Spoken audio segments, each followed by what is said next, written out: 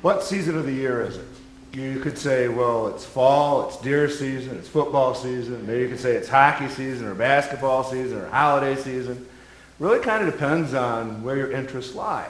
It seems like every part of our life, every aspect has its own calendar. And indeed it does also within the church. And since today is the last Sunday of the church year, we're going to spend some time going over the church year itself, the church calendar. We're going to highlight the uniqueness of each season as we go through each of them. We're going to change the paraments for each season. We're going to sing a hymn from each season, and we're going to hear a text from each season. And the purpose in doing this is to remind ourselves that what we do every Sunday fits into a greater whole. And the greater that we know the whole, then we can better understand and appreciate the uniqueness of each particular Sunday. Knowing helps us understand where we are going and what the purpose of it is. And it also, in doing this, reminds us that we're really focused on Christ and his work in the church, because the church calendar is divided into two halves. The first half is indeed the festival half. The life of Jesus is what we emphasize. We have days in which we remember Christmas and Epiphany and Easter. The second half of the church calendar is the half that focuses on the church, with days like Trinity Sunday and Reformation and All Saints Sunday. These are days in which we see and remember what God did in celebrating the church.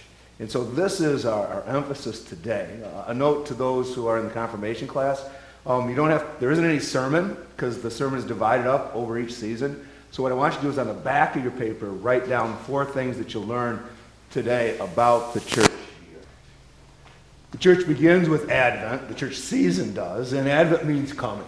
And so we're looking forward, as you would think, to the coming celebration of Christmas, right? It's a season of preparation. If you recall, years ago, the color for Advent was purple, right? A color of repentance, because it's really a penitential season. We need to remember, why is it that Christ had to come to be born for us? Was it not because of our sin? And so it's a time in which we examine ourselves. And even the church cycle enables that, right? We add worship services during the Advent season on Wednesday night as extra time to focus on God and his word and his promises, and really to, again, examine our own hearts and prepare our hearts. And you'll notice that our preparation is different than the rest of the world. One of the things we go through this is you'll see that the church calendar is different than the world calendar. Like next Sunday is the first Sunday in Advent, and we're going to be singing Advent hymns, not Christmas hymns, even though the whole world is going to be singing Christmas hymns for the next month. The focus is different. The world doesn't know the idea of preparation for Christmas to be one of repentance. The church calendar makes that very clear. But now we use a different color. We use blue as the reminder of the season. And blue is a royal color, reminding us of the coming birth celebration, the birth of our King in Jesus. But also it is a color of hope and a color of joy, a color of gladness, because the second theme of the Advent season is not only are we looking forward to the celebration of Christmas, but we're looking for the return of our Lord, who has made a promise that he's coming back. And so during this season, we also remind ourselves and prepare our hearts so that when Christ returns, we are indeed ready. How long is Christmas? The world thinks of it as 24 hours, right? It's just a single day. Well, actually, it's 12 days. You know, like the song, 12 Days of Christmas. Christmas isn't just one day, it's a season. The birth of our Lord as true man and true God deserves more than 24 hours. And again, we see the contrast between the secular world and the church, right? As soon as December 25th comes around, all the Christmas trees have to go down, all the decorations have changed. It seems the world is in such a rush to begin the celebration of Christmas, they get the stuff out in October, if not November. And as soon as Christmas comes, it's all put away. Not within the church. When Christmas arrives, it's 12 days. And within the church, for up to 2 Sundays after the Christmas, we celebrate Christmas, we're still singing Christmas hymns. You're still coming. The Advent wreath is still lit. The Christmas decorations are still here. That we're celebrating the incarnation of our Lord. And this is really an important part of the celebration, right? Because God has taken on flesh to save man. And this is important for us doctrinally. In order for our salvation to be true, one had to come who was true man to save some humanity. to die in our place. And yet he also had to be true God to pay the price for all of humanity. And what we are celebrating at Christmas, that in this person, Jesus Christ, we have one who is true God and true man, who is indeed able to bring us life and salvation. And we look at the color white, reflects the radiant joy and divine glory that we see in the Christmas account. It brings to mind the army of angels that are singing to the shepherds in the evening. It's the holiness of this holy day that God would decide to actually take on flesh, become part of creation for our life and for our salvation. So we rejoice at a time of Christmas. The day of Epiphany is January 6th. Epiphany means showing forth, and it flows out of Christmas. We've just celebrated the birthday of Christ, of Jesus. But who is this that was born and placed in a manger? Well, the Epiphany season is a season in which we learn who he truly is. And it begins with that day of Epiphany, that day in which wise men from the east come and worship Jesus. It's a clear picture of who he came from. This reflects what the angel said. This is good news for all people, that there are Gentiles worshiping at the feet of the one who was born King of the Jews. That he isn't born for one class, one group, one people, but he is born for all people. And building upon that through the rest of the Epiphany season, we see who he is as true man and true God. And it starts then with the first Sunday after Epiphany, which is Jesus' baptism. There the humanity of Christ is emphasized as Jesus places himself under the law, and the voice from heaven says, "This is my beloved Son." And it's really bookend at the end of the Epiphany season, where we hear that voice again say, "This is my beloved Son," but this time not at the waters of Jordan, but on the Mount of Transfiguration.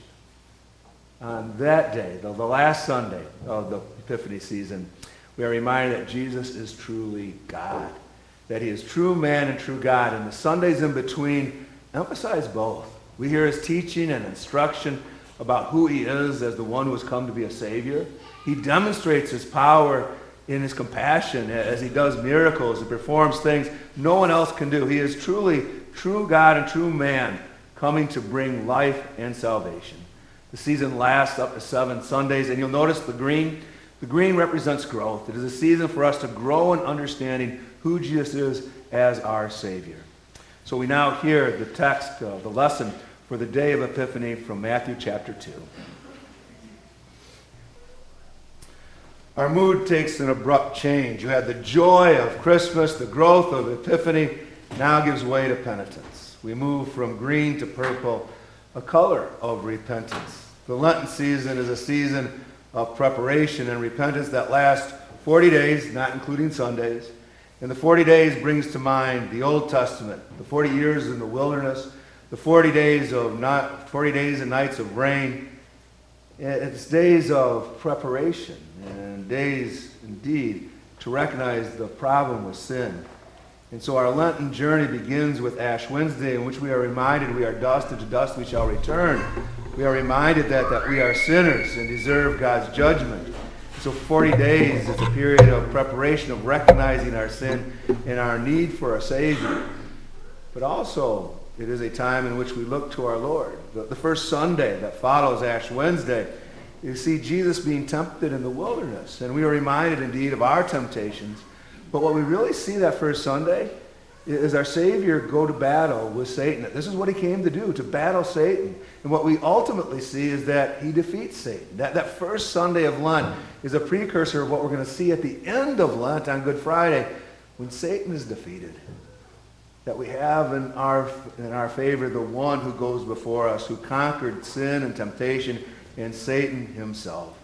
And all the while we recognize our sin and realize that it's upon him and him only that we are to rely.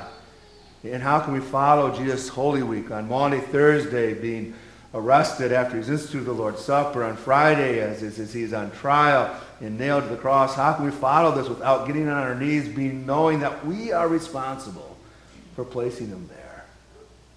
But even as we do that, there's an undercurrent of love that's on display. Everything that we see our Lord do during the Lenten season, his battle with Satan, his arrest, his crucifixion, is done simply because he loves you. his desire to have you forgiven, his desire to win salvation so that you might be with him forever in eternity. Indeed, this is what the season is about, that recognition of our sin, but a recognition of the depth of God's love, that he will not hold anything back and will even pay the ultimate price to have you part of his family and his kingdom. Like Christmas, many people think of Easter as a single day. But in the church year, it's a season, 7 Sundays long. This is the highlight of the Christian faith. It makes sense that we wouldn't leave it for one day. This is what our whole faith is directed to, guided to, and hinges on. The fact that our Lord and Savior who died for us has risen. And the white reflects the highest point of the Christian joy and hope that we have. A wonderful celebration of life and salvation. The empty tomb means that the price for your life and sin has been paid in full and accepted. Now we have the promise of our very own resurrection from death to eternal life. And I mentioned that this is a celebration that lasts for 7 Sundays, but actually it's a celebration that lasts throughout the year. Every Sunday we gather together, it is an Easter Sunday. Why is it that we worship on Sunday? It's the day of the resurrection. We're celebrating every time we gather together the fact that we have a living Lord who offers us life and salvation. That's why it's not counted in the 40 days of Lent. Each Sunday is a celebration of salvation that belongs to us, in an anticipation that one day we will be with the Lord, celebrating eternally with him. We rejoice in the joy of our Easter. The text that we hear is from Matthew 28, which is indeed the account of our Lord's resurrection. We rise.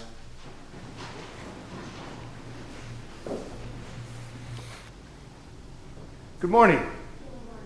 Service has been a little bit different this morning, hasn't it? We got to see all the colors and those things, and I got to change my stole every week, everything, all the time. But I want to talk about not only the pyramids, but about what I get to wear. So, okay, I get to wear this nice white robe, but what do I have underneath this robe? Black. Is that kind of a fashion statement? Well, what does the black represent? Darkness, sin, death, right? Yes, that's what it represents. And the pastor wears black to remind us of sin. But no, because the pastor is a sinner, right?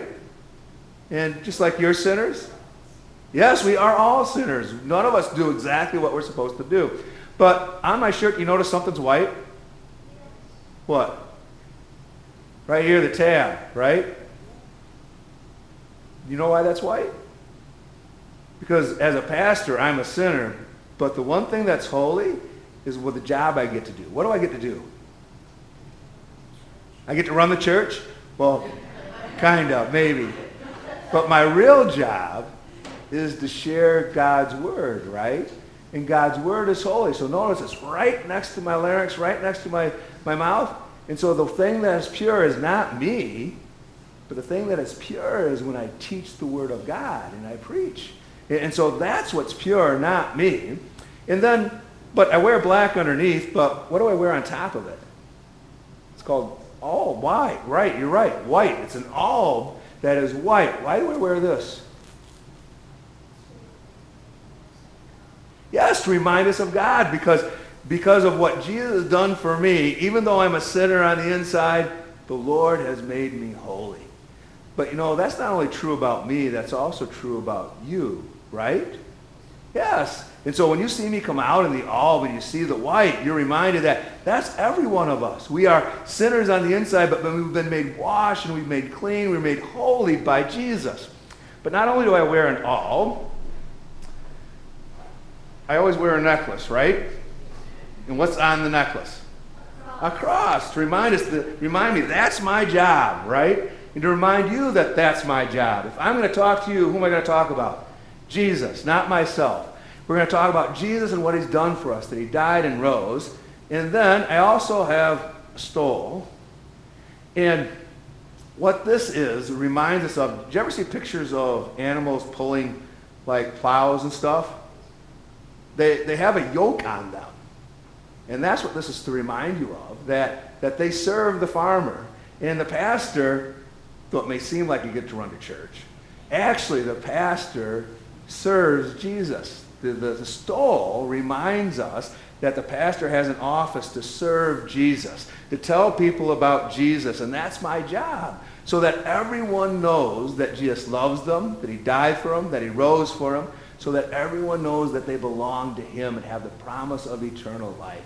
And so everything that we do within the church focuses our attention on Jesus and his love for us. The paraments, the symbols, even what the pastor wears.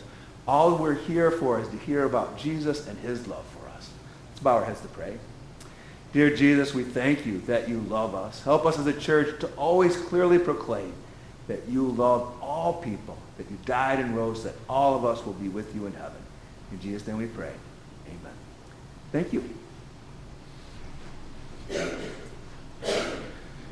We move to the Ascension season, which remains white.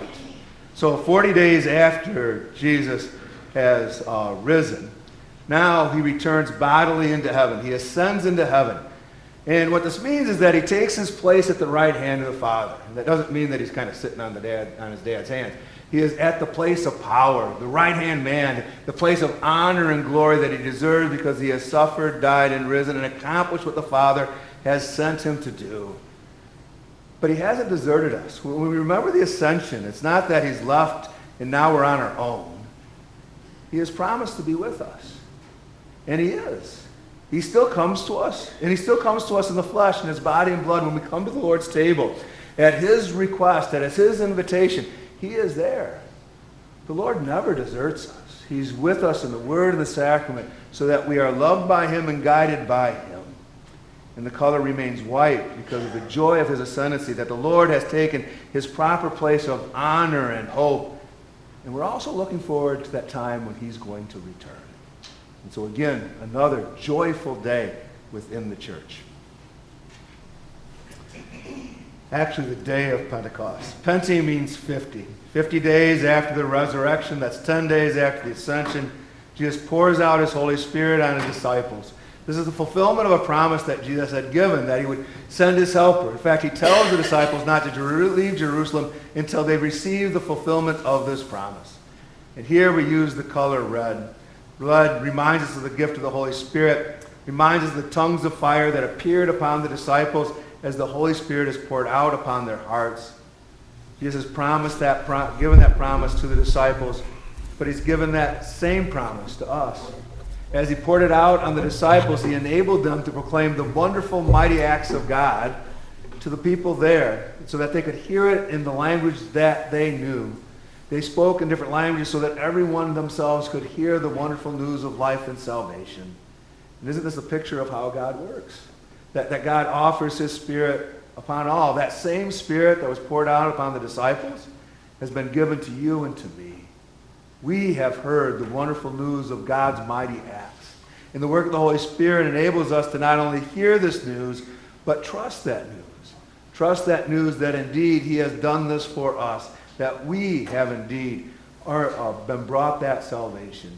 We rely upon that gift of the Holy Spirit. And at the same time, we remember, it's not a one-time shot. It's not a one-time gift.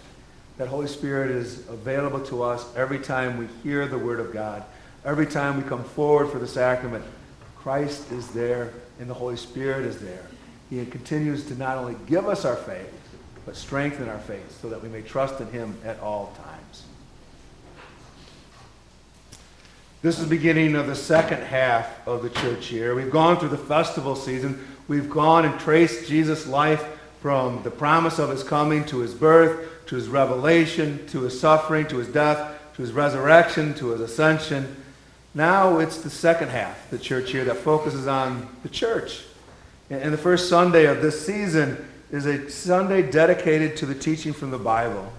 And going to the church weeks, we see that going from the church season, we have a Sunday dedicated to a teaching. Appropriate that we focus on this teaching of the Trinity. We celebrate the revelation that God has made, that he has revealed himself as one God, but three persons. The tri, meaning three, unus meaning one, triune. And the color of God draws us upon, the purity of God draws us to use the white. Again, the purity and holiness of God is reflected in the triune God, Father, Son, and Holy Spirit. And we normally identify the Father as the Creator, the Son as the Redeemer, the Holy Spirit as the Sanctifier. But on this day, we are reminded that the triune God, Father, Son, and Holy Spirit, is at work together with one mission: to bring life and salvation to people, to you and to me. As I mentioned with the introduction to Trinity Sunday, the last part of the church year is devoted to the church. The green reflects growth this time, not in our understanding of Christ, but our understanding of our role within God's kingdom. We grow in understanding who we are as children of God. And through this season, we hear the teaching of Jesus and the apostles. We actually hear it in consecutive readings through books of the gospel or books from Paul or from Peter or others. And they really instruct us on our Christian life, how we are to live, how we are to respond to a God who loves us, who died for us and rose for us. And so the second half of the church year is a response to the first half, knowing who Jesus is and what he has done. Now we look for how is it that we may live out that life and respond in love toward God and in love toward one another. And we grow in that understanding as we listen to God and his word. Throughout the year, there are specific days that are set aside to remember and recall saints. This is done to remember and recall and to celebrate what God does through his faithful people. There are days to remember saints from the Scripture, such as Matthew and John, but there are also days set aside to remember those saints from history, like Polycarp and Athanasius. There are even days to commemorate the saints, even in our Lutheran heritage, like Melanchthon and C.F.W. Walther. All of these are not celebrations of men, but celebrations of God, and are a reminder that God uses normal people like you and me for the continuing of his kingdom. And we're reminded of our place in that. And each of these individual days uses the color red. It reminds us clearly the work of the Holy Spirit, reminding us of Pentecost, that all of these saints are saints because of the gift of the Holy Spirit. But also serves as a reminder that many of these saints that we celebrate were martyrs, that spilled their blood in honor of the Lord, in confessing faith and in not renouncing their love for the Lord. But all these saints' days throughout the year really culminate in All Saints' Day itself. This is a day in which we gather, and it's white for that day, but we gather and give thanks for those who have gone before us. It's a day to give thanks for those who have made an impact in our lives in the way that God has brought us to faith. But it's also a day to remember that each and every one of us is a saint. We have been made holy by the blood of Christ and by the faith that he has given to us. But the final thing that it recalls is a reminder that all of us, every one of us, is invited to that wonderful celebration of eternity, that we, with all the saints who have gone before us in Scripture and history or that we've known, are going to gather together in the faiths of the Lamb and celebrate forever the life, love, and salvation that God has given to us.